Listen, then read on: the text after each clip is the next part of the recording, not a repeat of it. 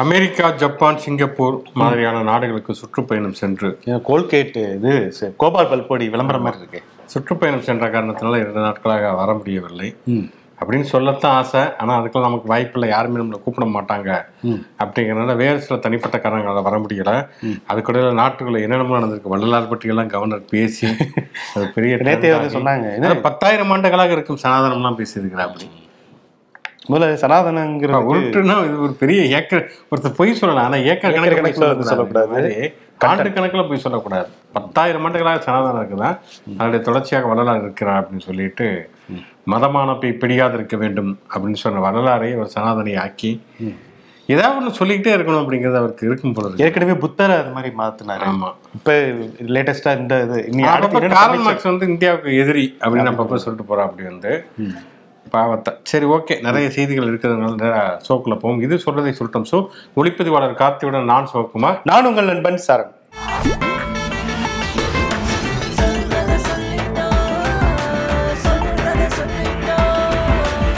கோவையின் முதல் பெண் ஓட்டுநர் சர்மிளா அவங்க தொடர்ச்சியாக வைரல் ஆகி கொண்டிருந்தார்கள். இன்ஸ்டா பக்கம் போனா அவங்க வீடியோ தாங்க இருக்கு.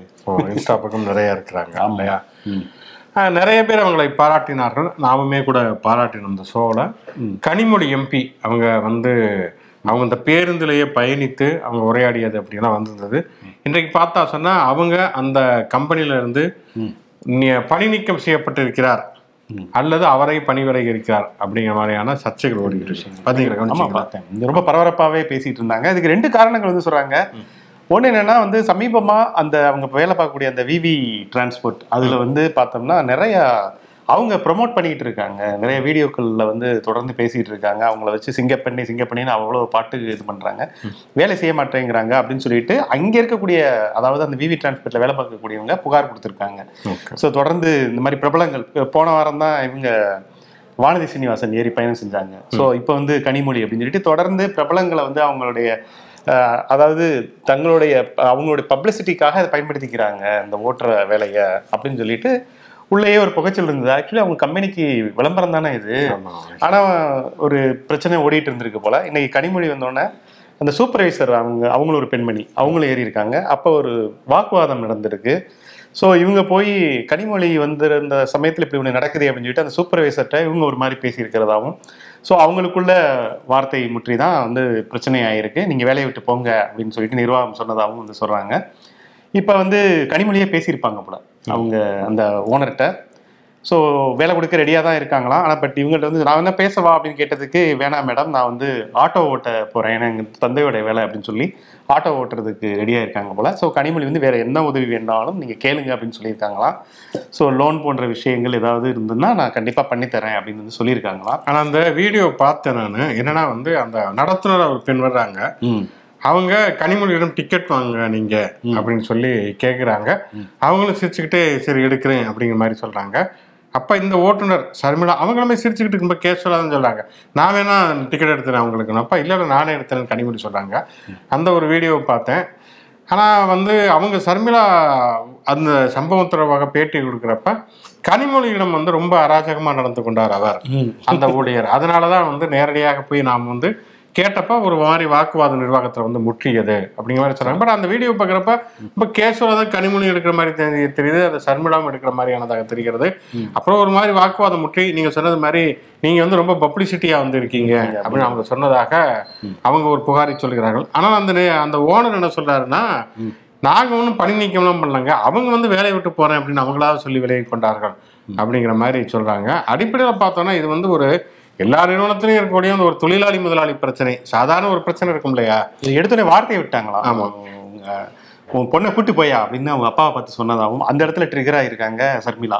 ஸோ இதுக்கு பிறகு நம்ம வந்து இந்த இடத்துல வேலை பார்க்க கூடாது அப்படின்னு முடிவெடுத்ததுனால தான் ஒரு எமோஷனல்ல கிளம்பி இருக்காங்க அப்படிங்கிறது. இது ஒரு வழக்கமாக நடக்கக்கூடிய ஒரு பிரச்சனையாகத்தான் நமக்கு தெரிகிறது. நம்ம இது வரைக்கும் பார்த்த கண்ணு ஊராங்கன்னு பட்டா சும்மாவா?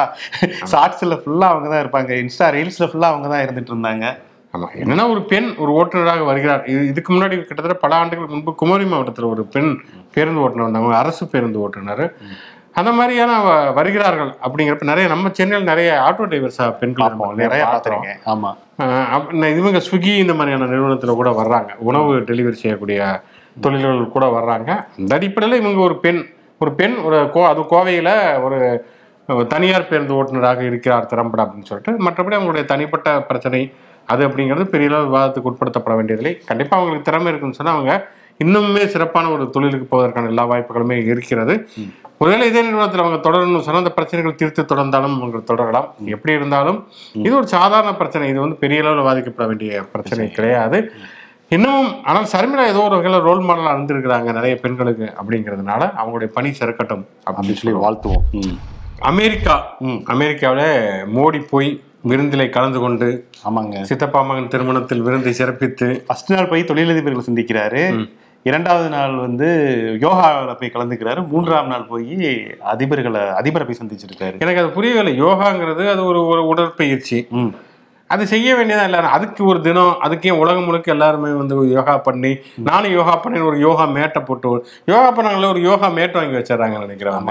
சச்சின் டெண்டுல்கர் பண்ணாரு, அதுக்கப்புறமா இவங்க நடிகைகள் பண்றாங்க அப்படின்னு சொல்லிட்டு எல்லாருமே அதை வந்து பெருசா வைரல் ஆக்கி அதை பத்தி பேசுவதற்கான அவசியம் என்ன? யோகா வந்து எலைட்டுக்கானதாக மாத்திட்டாங்க. ஆமா, அது சொல்ல அந்த மேட்ல இருந்து எல்லாமே காஸ்ட்லி ஆயிடுச்சுங்க. காஸ்ட்லி ஆயிடுச்சு, அதுக்கு ட்ரெயினர் அது மாதிரி அதாக மாறிவிட்டது.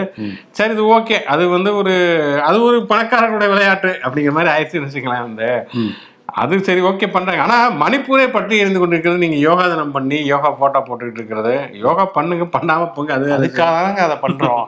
சிரசாசனம்லாம் ஏன் பண்றோம்? நீங்க உள்ள வந்தீங்கன்னா வேற ஆசனம், மணிப்பூர் ஆசனம்லாம் கேட்பீங்கன்னு சொல்லி தான் நான் வந்து சிரசாசனம் பண்றேங்கிறாரு. வெள்ளை மாளிகையில அது மாதிரியான கூட்டு சந்திப்பு விருந்து, அந்த விருந்துக்கு வந்து நிறைய பேர் சத்யநாதல்லா, சுந்தர் பிச்சை ஃபுல்லா, அப்புறம் நம்ம முகேஷ் அம்பானி, நாட்டுல குண்டூசிக்கிறவங்க எல்லாம் தொழிலப்பா அப்படிங்கிற மாதிரி அடோப்ல இருந்து எல்லாருமே கிளம்பியிருக்காங்க, எல்லாருமே வந்திருக்கிறார்கள். அந்த 2 அதிபர்களும் சந்தித்து அந்த பத்திரிகையாளர் சந்திப்பு, ஏன்னா இது வரைக்கும் பதவியேற்ற 9 ஆண்டுகள்ல இந்தியாவில் ஒரே ஒரு பத்திரிகையாளர் சந்திப்பை கூட நடத்தாத, கலந்து கொள்ளாத மோடி அமெரிக்காவில் போய் பத்திரிகையாளர் சந்தித்திருக்காரு அப்படிங்கிறது ரொம்ப சிறப்பான. அது கொஸ்டின் முன்னாடியே சொல்லிட்டாங்கன்னா அந்த கேள்விதான் கேட்கணுங்கிற ஒரு பத்திரிகையாளர் கொஸ்டின் பேப்பர் லீக் ஆயிடுச்சு அப்படிங்கிற மாதிரி.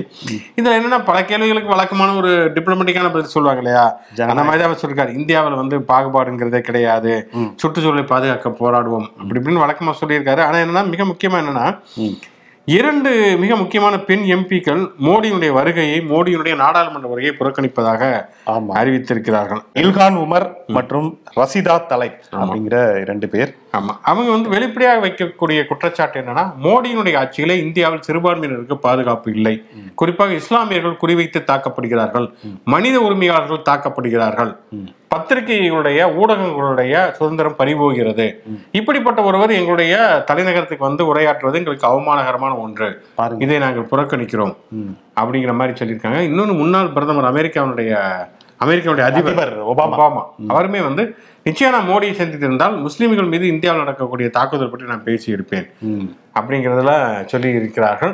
அதாவது இதனால வரைக்கும் ராகுல் காந்தி வெளிநாட்டுக்கு போனா வந்து எதையாவது இந்தியா பத்தி அவமானப்படுத்துறாரு அப்படின்னு சொல்லிட்டு இருந்தாங்க. இப்ப மோடி போறதே இந்தியாவுக்கு அவமானமா போயிடுது. வந்து இப்ப இந்த கேள்வியே பிரஸ் மீட்லயே ஜனநாயகம் அப்படிங்கிற ஒரு வார்த்தையை எடுத்துட்டு பயங்கரமா பேசியிருக்காங்க. அவங்க என்ன கேட்டிருக்காங்கன்னா, இந்த மாதிரி இந்தியாவில் முஸ்லிம்கள் வந்து தனிமைப்படுத்தப்படுகிறார்கள், அவங்க மேல தாக்குதல் நடக்கிறது, மனித உரிமையாளர்கள் ஊடகவியலாளர்களுடைய சுதந்திரம் பறிபோகிறது, இதை பத்தி அப்படின்னு குற்றச்சாட்டுகள். இதை பத்தி நினைக்கிறீங்கன்னா, ஜனநாயகம் தான் எங்கள் சுவாசம், ஜனநாயகம் தான் எங்கள் நாடி நரம்பு, ஜனநாயகம் தான் எங்கள் ரத்தத்தில் ஓடுகிறது, ஜனநாயகம் தான் பான் பராக் அப்படிங்கிறதுக்கு என்ன சம்மந்தம் பேசுங்க, என்ன கேட்டோம், இதுக்கு பதில் அது இல்லையே அப்படிங்கிற மாதிரி. இதெல்லாம் ஜோ பைடன் சொல்லியிருக்காரு, நான் சொல்லுகிறேன் அப்படிங்கிற மாதிரி சொல்லி, அவர் ஜனநாயகங்கிறது ஒண்ணு உருட்டிட்டு இருந்தாரு, அதோட அதை உருட்டிட்டு இருக்காரு. தவிர மற்றபடி என்ன முஸ்லீம்கள் மேல என்ன தாக்குதல் நடந்திருக்குது அதை பற்றி எதுவுமே சொல்லவே இல்லை.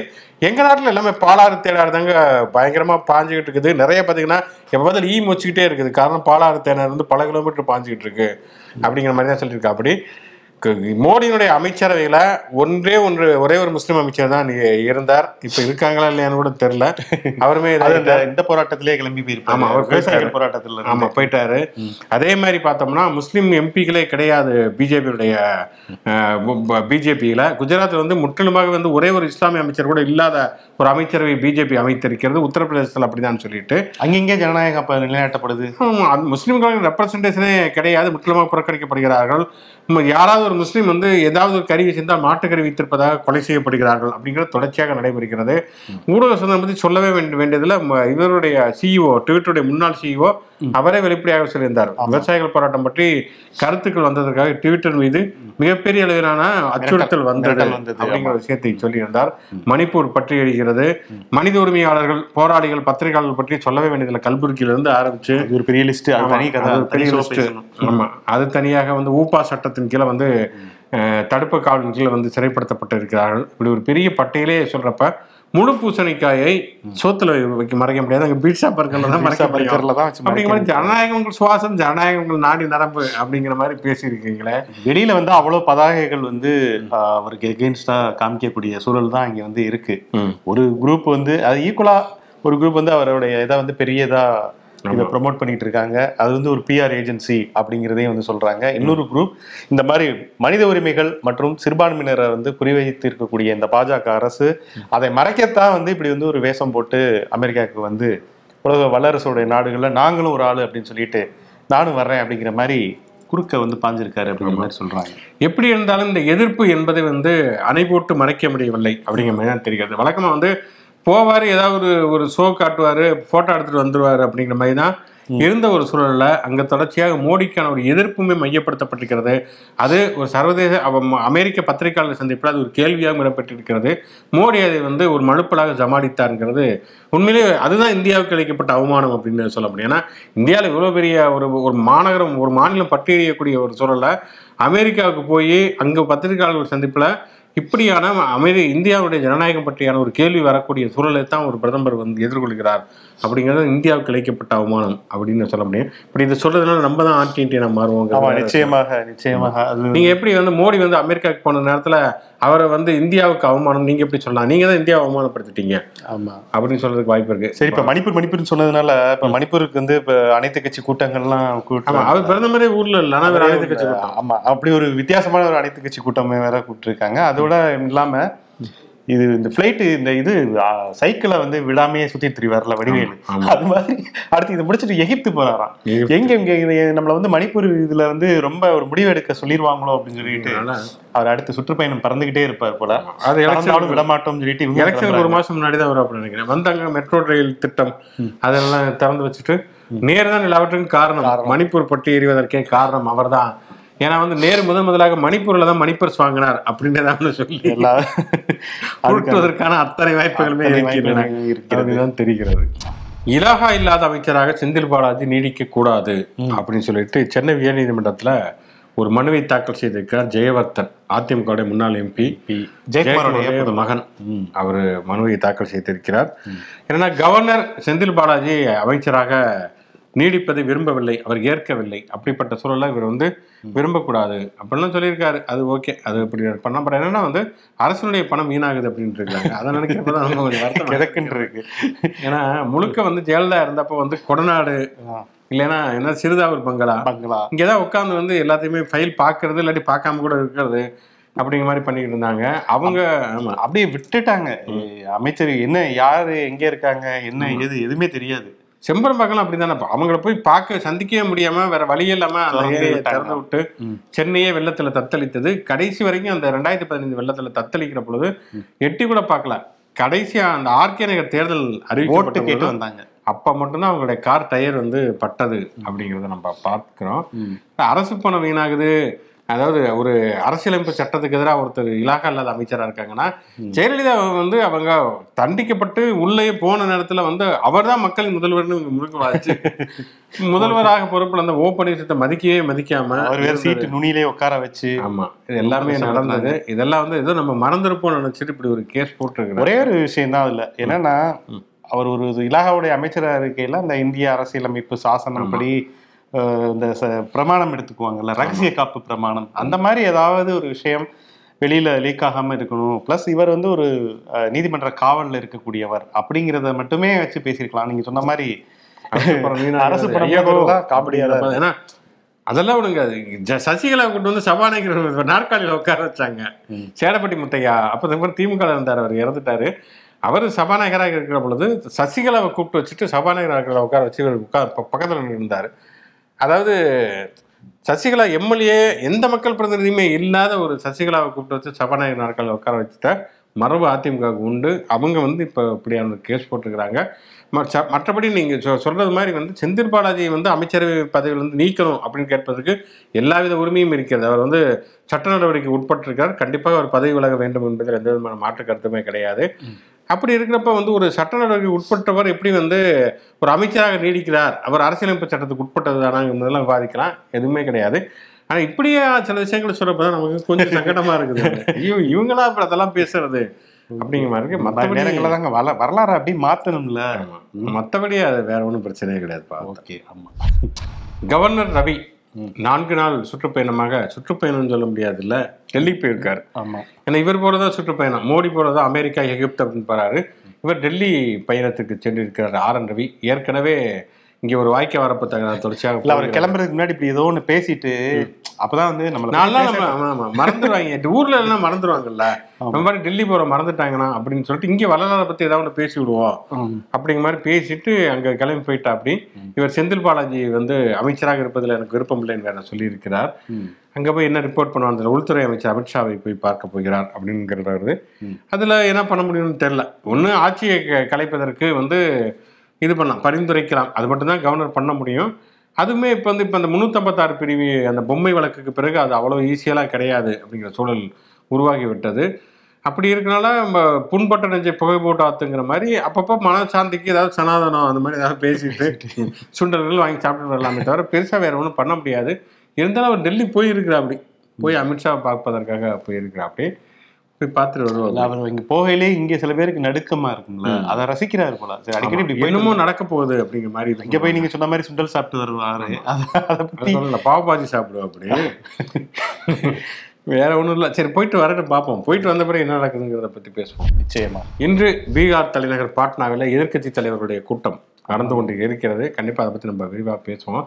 ஆனால் அதை பற்றி அமித்ஷா ஒன்று சொல்லியிருக்கிறார். அப்படி அது ஒரு உள்குத்து மாதிரி தான் தெரிகிறது. அங்கே நடப்பது வெறும் ஃபோட்டோ ஷூட்டு தான் அப்படின்ட்டு இருக்கிற. அப்படி ஃபோட்டோ ஷூட் என்ற உடனே நமக்கு உடனடியாக நினைவுக்கு வரும் முகம் யாருங்கிறது உலகத்துக்கே தெரியும். பாஸ் தான், அவங்களுடைய ஆர்வியர் நண்பர் தான். ஆமாம், போகிற பக்கம் இப்படி கிண்டல் பண்ணியிருக்கிறாரு. இன்னொரு பக்கம் நட்டா, அவர் ஒரு பக்கம் வந்து வேற வழியே இல்லாமல் அவங்க எல்லாம் ஒன்னா சேர்ந்து இருக்கிறாங்க அப்படிங்கிற மாதிரி. சேர வச்சது யாரு நாங்க தான் அப்படின்னு சொல்லிட்டு வந்து சொல்றாங்க, சொல்லி இருக்கிறார்கள். ஸ்மிருதி இரானி அதே மாதிரி பிஜேபிக்கு தான் இவங்க எல்லாம் நன்றி சொல்லணும், எதிர்கட்சி நினைப்பதற்காக. உண்மையிலேயே பிஜேபி நன்றி தான் சொல்லணும் அவங்க. ஏன்னா வந்து எல்லா ஸ்டேட்லயுமே வந்து எம்எல்ஏக்களை விலைக்கு வாங்குறது, இல்லாட்டி அமைச்சர்கள் அமலாக்கத்துறையில கைது பண்றது பிஜேபி நெருக்கடி கொடுத்து இன்னைக்கு வந்து ஒரு நெருக்கடிக்கு உள்ளானதுனால எல்லாரும் அப்படியே ஒரே கூடாரத்தின் கீழ் வந்திருக்காங்க. வருத்தப்படும் வாலிபர் சங்கம் மாதிரி வருத்தப்படாத வாலிபர் சங்கம் மாதிரி வருத்தப்படும் கட்சிகள் சங்கத்தை வந்து ஒன்றாக சேர்த்திருப்பதுக்கு பிஜேபி உண்மையிலே நன்றி. நிதிஷ்குமாருக்கு இதுக்கு ஒரு ஸ்பெஷல் பாராட்டு. ஏன்னா எல்லாமே ஆளுக்கு ஒரு திசையில இருப்பாங்க. ஸோ இப்போ வந்து அப்படி எல்லாத்தையும் ஒன்னா திரட்டி வச்சிருக்காங்க. அமித்ஷா வந்து போட்டோ ஷூட்டின் கிண்டல் அடித்திருக்கிறார். பாப்பா அவங்க என்ன சொல்றாங்க, பதிலடி கொடுக்க ராகுல் உள்ளிட்டவர்கள்.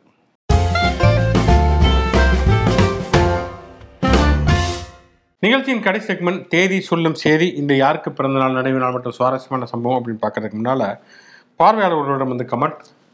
இவருடைய பெயர் வந்து சரவணன், எஸ்பிஎஸ் அப்படின்னு சொல்லக்கூடிய நம்முடைய நேயர் சரவணன். அவர் வந்து ஹாய் சரண் சொல்லிட்டு சொல்லி ஆரம்பிச்சிருக்காரு. சீர்காழி அவருடைய நேட்டிவ். இன்று வந்து அவருக்கு வந்து பிறந்த தினம். ஸோ என்னுடைய பேரும் சரவணன் தான், சரணாக மாறினேன். அது வந்து சொந்த ஒரு சீர்காழி கிடையாது எனக்கு. ஆமாம், அதை சொல்லியிருந்தோம்ல. ஓகே, சரவணன் சாருக்கு எங்களுடைய இனிய பிறந்தநாள் நல்வாழ்த்துக்கள். கண்டிப்பாக சரவணன் சாருக்கு வாழ்த்துக்கள். இன்று பிறந்தநாள் அப்படின்னு பார்த்தோம்னா பெருசா இல்லை, என்னன்னு தெரியல. இன்னைக்கு வெள்ளிக்கிழமை வந்து பயங்கர பஞ்சமாக இருக்கிறது. கவிஞர் அண்ணா ஆத்மதேவா, அவருக்கு பிறந்தநாள். ரஷ்யாவில் பிறந்த கவிஞர் அண்ணா ஆத்மதேவாவுடைய கவிதைகள் தமிழில் மொழிபெயர்க்கப்பட்டும் வந்திருக்கிறது. மிக முக்கியமான ஒரு கவிஞர். கண்டிப்பாக அவரை படிக்கலாம். வேற ஒன்றும் பெருசா சொல்றது மாதிரி இல்லை. கண்டிப்பாக வரலாறுலாம் படிங்க நீங்க. ஓகே, நாளை மீண்டும் பல புதிய செய்திகளும் வாதங்களும் சந்திப்போம். நன்றி.